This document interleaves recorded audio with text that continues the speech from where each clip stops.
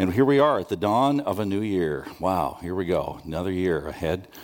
We don't know what it holds, but before we get into that message and thinking about it a whole lot, I want to start with a little bit of a quote. There was a guy attended here a number of years ago. David Hubble was his name. Maybe some of you might remember him, and some of you probably never met him. He was a businessman. Maybe the name Hubble kind of jumps out at you. You know the Hubble Space Telescope? Well, believe it or not, he was related to that guy, distant relative, the guy that invented that. And David was not a scientist. As I mentioned, David was a businessman, and he attended here for a few years while he was in town. When he moved away, he had enjoyed his time with us quite a bit, and he left me a little gift, a little plaque that I have up in our home. And I looked at the words just this last week, wrote them down because it kind of fit the message that I'm bringing to you this morning. It's a quote from a coach. Some of you would remember the coach, Bobby Knight. Here's the quote: "The will to succeed is important, but what is more important is the will to prepare. Most people have the will to win. Few people have the will to prepare to win." Interesting quote. I thought it kind of fit with a New Year's Eve kind of day that we're on, because we're in that moment in America, the day before a new year begins, where a lot of people on a day like today are thinking and maybe stating the positive changes they intend to see take place in their lives in the days ahead. We call them resolutions, don't we? Yet simply stating a resolution doesn't guarantee anything's going to happen, does it? It's a will, it's a statement of intent that something will happen. In the new year, I'm hopeful that this will change. I'm going to make this happen in the new year. But it's a statement. It's a hope. I could say to my pooch at the stroke of midnight tonight, "Hey, Duke, Happy New Year." But that doesn't mean anything to him, not only because he doesn't know English and speak, but unless I'm willing to follow through and do something substantive in the next 12 months to make it a happier new year for him, my words are pretty empty. Nothing really is affected by those words. It's just a statement, Happy New Year. It's just words, right? So I like that little quote from Bobby Knight. The will to succeed is important, but what is more important is the will to prepare to succeed. It's a precedent. It's a preparing thing. What will we do to see that happens? How will we really get ready to win? How will we get to the goal that we really do desire? I think we're sincere in that, right? Like when people get married, right? There's a piece of the ceremony called the Declaration of Intent that we come to before we get to the vows. The Declaration of Intent is not legally binding. There's a public audience, and the couple says they declare their intent to become husband and wife, but it's not legally binding at that point. They're declaring their intention to become husband and wife, and in so doing, they're making it clear that they want to become married, and they're on the record at that point of declaring their intent. When they get to the vow point, now that's legally binding, and they're declaring really before two audiences, before heaven and earth, that they're willing to commit to that to the death. That's what they're saying. That's what they're committing to, that they're willing to win at this, to the point of it costing them their life. That's another ball game there. That's a whole another level. They're willing to pay a price for it, they're saying. They're willing to make some sacrifices that are going to be inherent with that. And so good intentions are good, right? They're good intentions, but they always need a strong foundation if we're going to achieve them. They need a good foundation. When we meet with, it's just a moment, third service, I'm starting to get a little dry, but when we meet with a young couple preparing for marriage, we like to use an analogy of a foundation of a home. Now, I don't know much about building, but I know that concrete's a part of a lot of homes as a foundation, whether if it's a full basement, you've got for many homes, a concrete base. And if it's just a concrete slab, if there's no basement, you still have a concrete slab. And when you pour that concrete, of course it's liquid, but it quickly sets up into rock-hard cement. And I like to tell a young couple that in your first months of marriage, as you're learning to relate to one another and habits form and who's going to do which tasks, you're kind of running around pouring cement into the forms. You're deciding who has what tasks and such. You're even finding out where's the power at in different areas. Who's got authority to do this and that, and how do you share it and all that. I said, be careful that you're not sloppy with the concrete, with sharing things and dividing things and being partners, because if you pour the concrete too thin in one area, it's not very strong. If it's too thick in one area, that's too much. Whatever you build is what you build, and once it sets up, it hardens, right? And then you're going to build something on top of that. Your marriage really builds on the foundation that is formed early. And I said, imagine a house with a good foundation. If a foundation is poured properly for a home, it will outlast the structure on top of it. A good concrete foundation will last 100 years, easy. But a poor foundation will crack and the house on top of it will teeter and will not outlast its foundation. They'll all come down. So I said, if you don't lay a good foundation, you'll be back here in a few years. And we'll have to go back and look at the foundation, and it's going to be a lot of work. And we have to get out the machinery to break up foundation. It's really tough. In fact, you might need a specialist, because I'm not one of those, and it's going to be painful and a lot of work for you. So let's look hard at how you're going to start out pouring the concrete here, and then we go into that and some ideas for how they might start. It's interesting. In Matthew chapter 7, Jesus talks about houses and foundations. Now, Jesus was a carpenter. Was he saying in Matthew 7, here's how you build a house? No, he wasn't talking about that. But if you turn to Matthew 7, and I've listed a lot of the verses for you on part of your outline, so I guess I'm making it easy for you to cheat today, but you can look at Matthew chapter 7. At the end of Matthew 7, he's summarizing his great message that we call the Sermon on the Mount. If you look at the whole of Matthew chapter 5, chapter 6, and chapter 7, 3 chapters of Matthew's gospel, you have the seminal teaching of Christ's message, if you will, his Magna Carta, if you will. It's 3 chapters of the teaching of Jesus that he gave on the northern shores of the Sea of Galilee as he sat in that natural amphitheater up on the Mount of Beatitudes, and he sat on the hillside. In Matthew 5, 1 and 2, it says he sat down, he opened his mouth, and he began to teach them, saying, Blessed are the poor in spirit, blessed are they that mourn, blessed are those who are in need of comfort. And he goes through the Beatitudes. Now we move way through the whole sermon to chapter 7, towards the end, and we read these words about foundations. Foundations, starting in chapter 7, verses 24 to 25. And he's summarizing everything he said.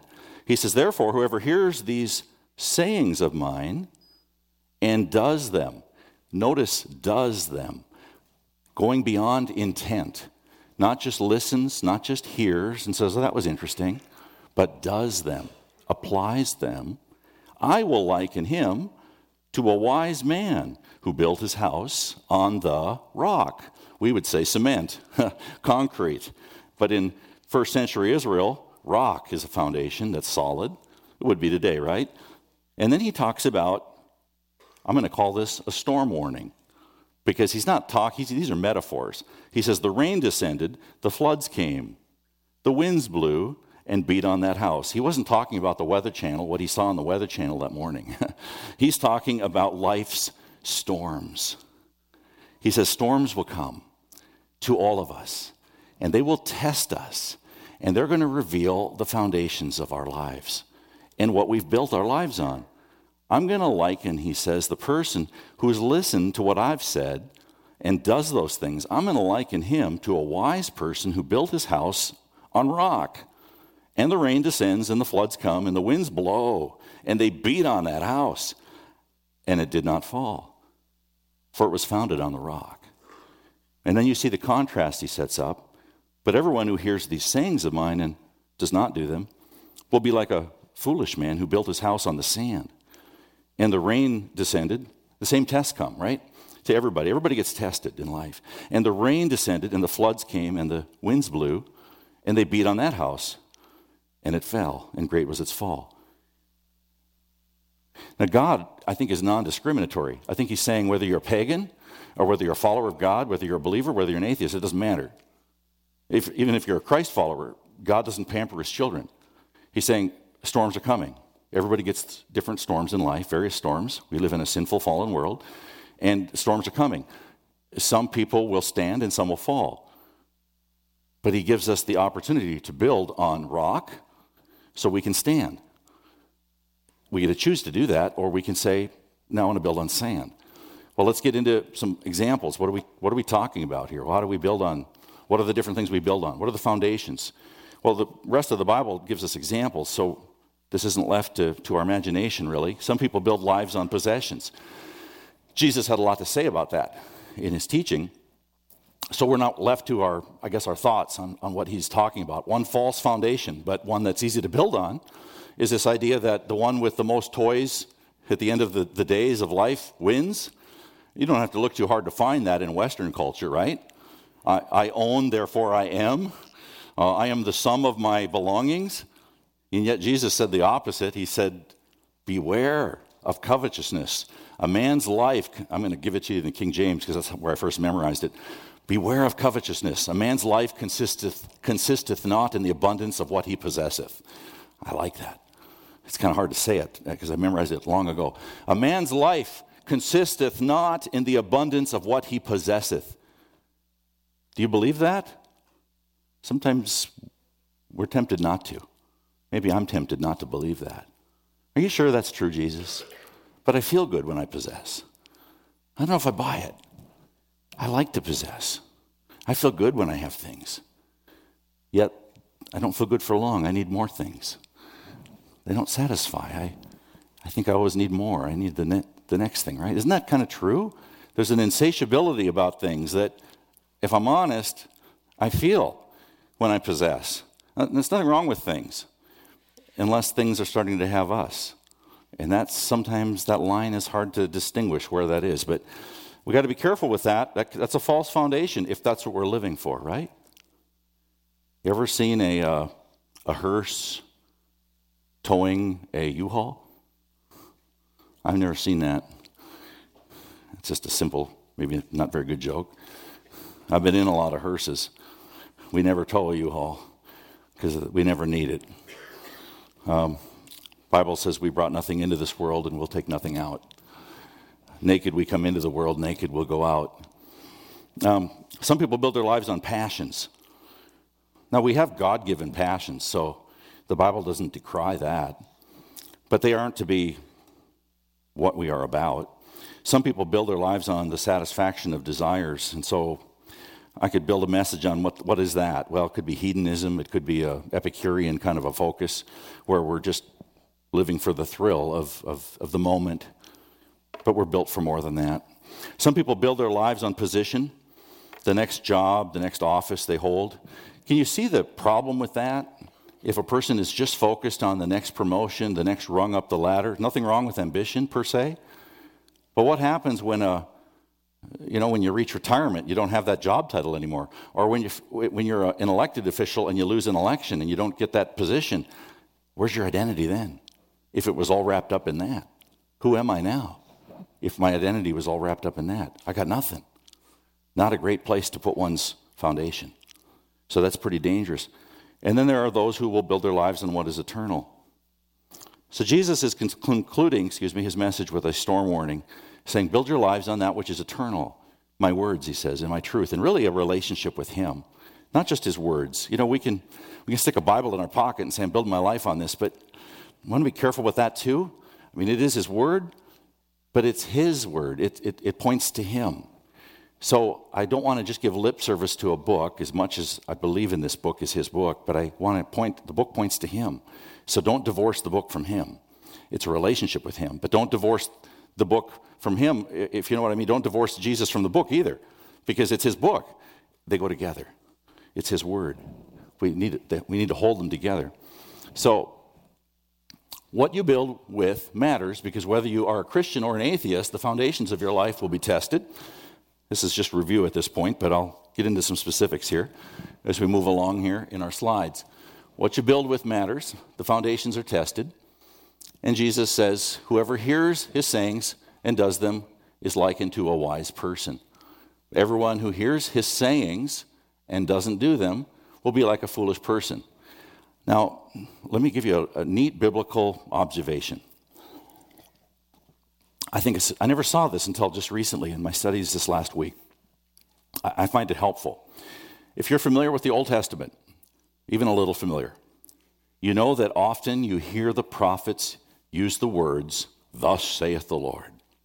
Did you know that you'll bump into that little fragment about 3,000 times? That's a lot. Why did they say that? Because the authority of God's message didn't lie with them, right?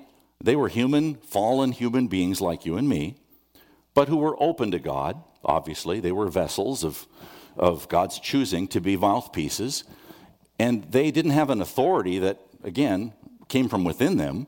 They said, "Thus saith the Lord." So hear, Israel, what God has put on my heart to tell you. Let's all hear this. This is a message from God. "Thus saith the Lord," and then they'd give the oracle. They'd give the message, and they'd write it down, or a scribe would write it down. About 3,000 times you find that. Fast forward to the New Testament. Look at the words of Christ throughout the New Testament. Look at the Sermon on the Mount, for example. The red letters, the words of Jesus. Not once does he say, "Thus saith the Lord." Why is that? Because he is the Lord. He doesn't need to say, "I'm saying this on the authority of the king." Hear it. He's saying, "I am the king." Whoa, please let that hit your heart. This has weight. Don't throw his words behind you, in other words. Don't say, "Oh yeah, he said that, okay, whatever." Please don't disregard that. That's heavy stuff. If it was important what God said through a prophet, if that wasn't to be thrown away, and yet it was often by Israel to their peril, how paramount is it that we hear God's word through his son? Well, we're going to see, I think, in the message today, it's obviously all the more important.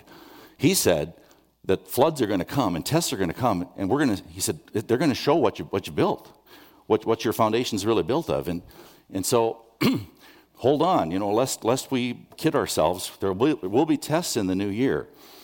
And if I stood here today and gave you a pie-in-the-sky sermon and said, "You know what?" And if I looked you in the face and said, "You're 2018, God's put this on my heart last night. You're going to have the greatest year next year. You're not going to have a bad day next year. God's going to just bless you, and it's going to be a great year. And I don't think you're going to have one bad day." If I ever said that to Robert or any one of you, please, 6 strong people here, pick me up and throw me in the dumpster over there, okay? Because I'd be lying. And don't say that to me either, or I'll help somebody take you over to the dumpster, okay? We don't want to do that, because that's not what God's word says to us, and God doesn't lie to us. Jesus doesn't hide the truth from us. He says to his first followers, he says, "These things I've spoken to you, that in me you may have peace," irene. "In the world you will have tribulation." He doesn't hide the truth from us, But he says, "But be of good cheer, I've overcome it." So whatever trouble comes in the new year, we shouldn't just be shocked, but we can be aware that we're not alone in it. Because Jesus also said to his disciples, "I will not leave you as orphans. I will come to you. I will never leave you. I will never forsake you." He will be with you. He will be with me in whatever comes in the new year. But we're not going to be immune from difficulties, even if we're committed to him. In fact, that's going to bring some certain challenges. To live for Jesus is countercultural if we're really committed to that. So we're going to be inviting some challenges. But let's look at what are some of the storms. Here's probably one of the biggest ones. I'm going to keep it at the top. The fury of a great temptation. Will that ever leave us? For some of us, it's probably the biggest one of every day. Sexual temptation. Whether you're single, whether you're married, whether you're young, whether you're old, that's probably one of the heaviest hitters of all time for human beings. Sexual temptation. The battle for purity. Difficult. Not everybody probably has the greatest struggle with that, but many people do. And we can be honest about it. And the Bible's honest about it. Jesus is honest about it. And for someone here today, you just probably are on the edge of the cliff right now. You need to start making a decision right now. What are you going to do with that little potentially blossoming office romance right now? Maybe it's time to talk turkey with your spouse and say, you know what, somebody's kind of on my radar over here, or I think I'm on somebody's radar. Maybe you need to have an honest heart-to-heart about that with somebody. Or just talk turkey with people. Be honest, be real. That takes a lot of the stress out of it for you. Be real with this stuff. We're only as sick as our secrets. But that's just a battle that can be won, but it's a real one, and we've got to be real about it. And there's ways to move forward and progress, but we've got to realize that it's not won with just good intentions. And we don't win that without Christ's help. But his help is real and it's powerful. Great personal loss. That might be your challenge in the new year. Maybe it'll be a job loss, a financial reversal. Sickness. Maybe it's a loss of health. Maybe it's for a friend's loss of health, and that's a storm in your life. It could be a spouse's loss of health. It could be a fear of death, not yours, maybe somebody else's, and that's a great form of anxiety in your life. Maybe you look at the next one with some kind of question mark. Prosperity? How could that be a storm? Maybe you wonder, is that a misprint? It might seem odd. It's not a misprint. It's possible for prosperity to ruin people. It doesn't have to, but it can. Look at the stories of a number of people who've won the lottery. For some people, it's been the end. It has completely ruined them. It has destroyed, in some cases, it's just destroyed families. Because money in itself isn't evil, but the love of it is. 1 Timothy 6:10. And Jesus said in Matthew 6:24 that we cannot serve two masters. We can't serve God and money. So if we have a lot of money, that in itself isn't a curse, but we better be wise. Because if we're not careful, we will serve it more than God. Some people can serve God well with it, and they can handle it. For many people, they cannot, and it ruins them, and it becomes their God, and it becomes all important, and it's all they really want to serve. And God just gets lip service, if that. And so Scripture is very clear about that. And then there's the final test that will really reveal the foundation that we built in this life, and that is the judgment bar of Christ. 2 Corinthians 5:10, the Apostle Paul said, we will all stand before the judgment seat of Christ, each one to give account for the life lived in our body and for what we did in the body, whether good or bad. And so Christ will reveal what we've built upon, the foundation of salvation in our life. Paul told the Corinthians in 1 Corinthians 2 and 3, no other foundation can any man lay than that which was laid, which is Jesus Christ. So every Christian has that foundation of Jesus Christ. But Paul goes on to say, let us be careful what we build upon that foundation. He said if we use wood, hay, or stubble, he said it will be tested by fire. He said let a man be careful what he builds with. He said if it's combustible things such as wood, hay, or stubble, it will be tested by fire and it'll be burned up. What does that mean in the real world? It means, for me, it means this. I believe it means this. If I build up on the foundation of Christ in my life, if I build on that life a lot of false things that have nothing to do with Jesus Christ, but have everything just to do with my life, with the flesh, if you will, with my own heart or motives or selfishness, that will be revealed before the King on that day that I stand before him and give account, and it'll be burned up by fire. And God will say, that's chaff. Poof, it's gone. There's no reward for that. I'll suffer loss for that. There'll be nothing to show for the king for that. But the same passage of Scripture goes on to say that if I build upon the foundation of Jesus things that have benefit to the kingdom in this life and for eternity, then those fruit for Jesus, those things will actually produce a reward for him. They'll be positive. Those things will actually have not a merit to the salvation because Jesus gave me that. I don't get anything that he hasn't given me, but there's a reward for what we do for Jesus. 1 Corinthians 3:8, we shall each receive a reward for what we've done, for the labor we've done. Think of that. So God's in the reward business. Whatever you think of that, I don't know, but it's right there in the Scriptures. I'm not going to unpack it. I don't even know what that means entirely, if I'm honest, but it's there. It means something, 1 Corinthians 3:8. But we will give account for the life we've lived in the body and for whatever kind of foundation that we built. So that accountability is there. Let me just zip through these are just quick takeaways. Here's the question as you go into a new year. What counsel will you listen to ultimately in your life? We all need counsel. We need input to build our life on something. It'll be your counsel. You'll listen to yourself. You'll listen to others.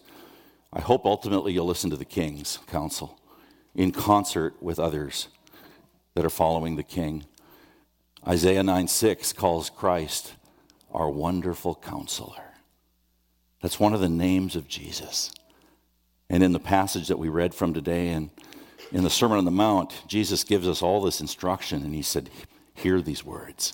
If you do, you're wise, and your house is going to stand. When the storms of life come, your foundation will be ready for it. Listen to the wonderful counselor in your life. His teaching was given to him by the Father. He says, my teaching is not my own. It comes from the one who sent me.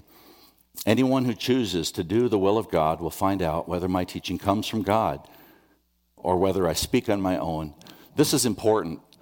Anyone who chooses to do the will of God. So there's an element of trust here and obedience that's involved. He doesn't say anyone who debates with my teaching and says, well, I don't know if I feel like that today. I don't know if I'm going to do this. No. We can play games with the word. We can play games and say, maybe I'll do your word today or listen to it. He says, anyone who chooses to do the will of God, when we're real with God's word, we say, Lord, by your help, I'm going to embrace this. Give me grace to embrace this, to take it into my heart. I really want to obey it. I want to learn it. He knows your heart. He knows mine. We can't kid him. And if we're real, as we open up the book of God, we're real. We really do want to let it speak to us. It's going to do that. He'll see that, and he'll open it up.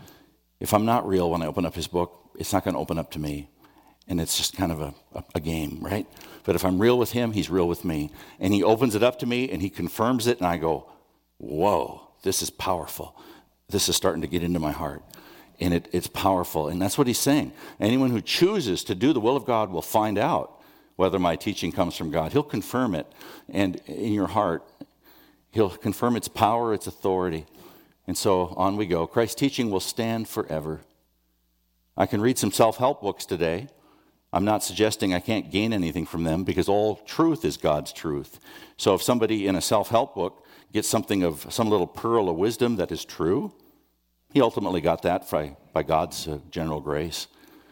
But I can really focus my primary study. I think it's primarily to focus on, my study should be primarily focused on what is God saying clearly to me through his revealed word. Because I know that's going to stand forever. Jesus said, heaven and earth will pass away, but my words will never pass away. And so I don't want to look at tertiary readings as much as I want to look at the book that Jesus has given me. And his teaching will someday judge its hearers. The one who rejects me does not receive my words. I don't have that spelled correctly. The one who rejects me who does not receive my words has a judge. He says, that judge is my word. He says, my very word will judge that person. That's because it's God's word. So the word is that important to us, friends.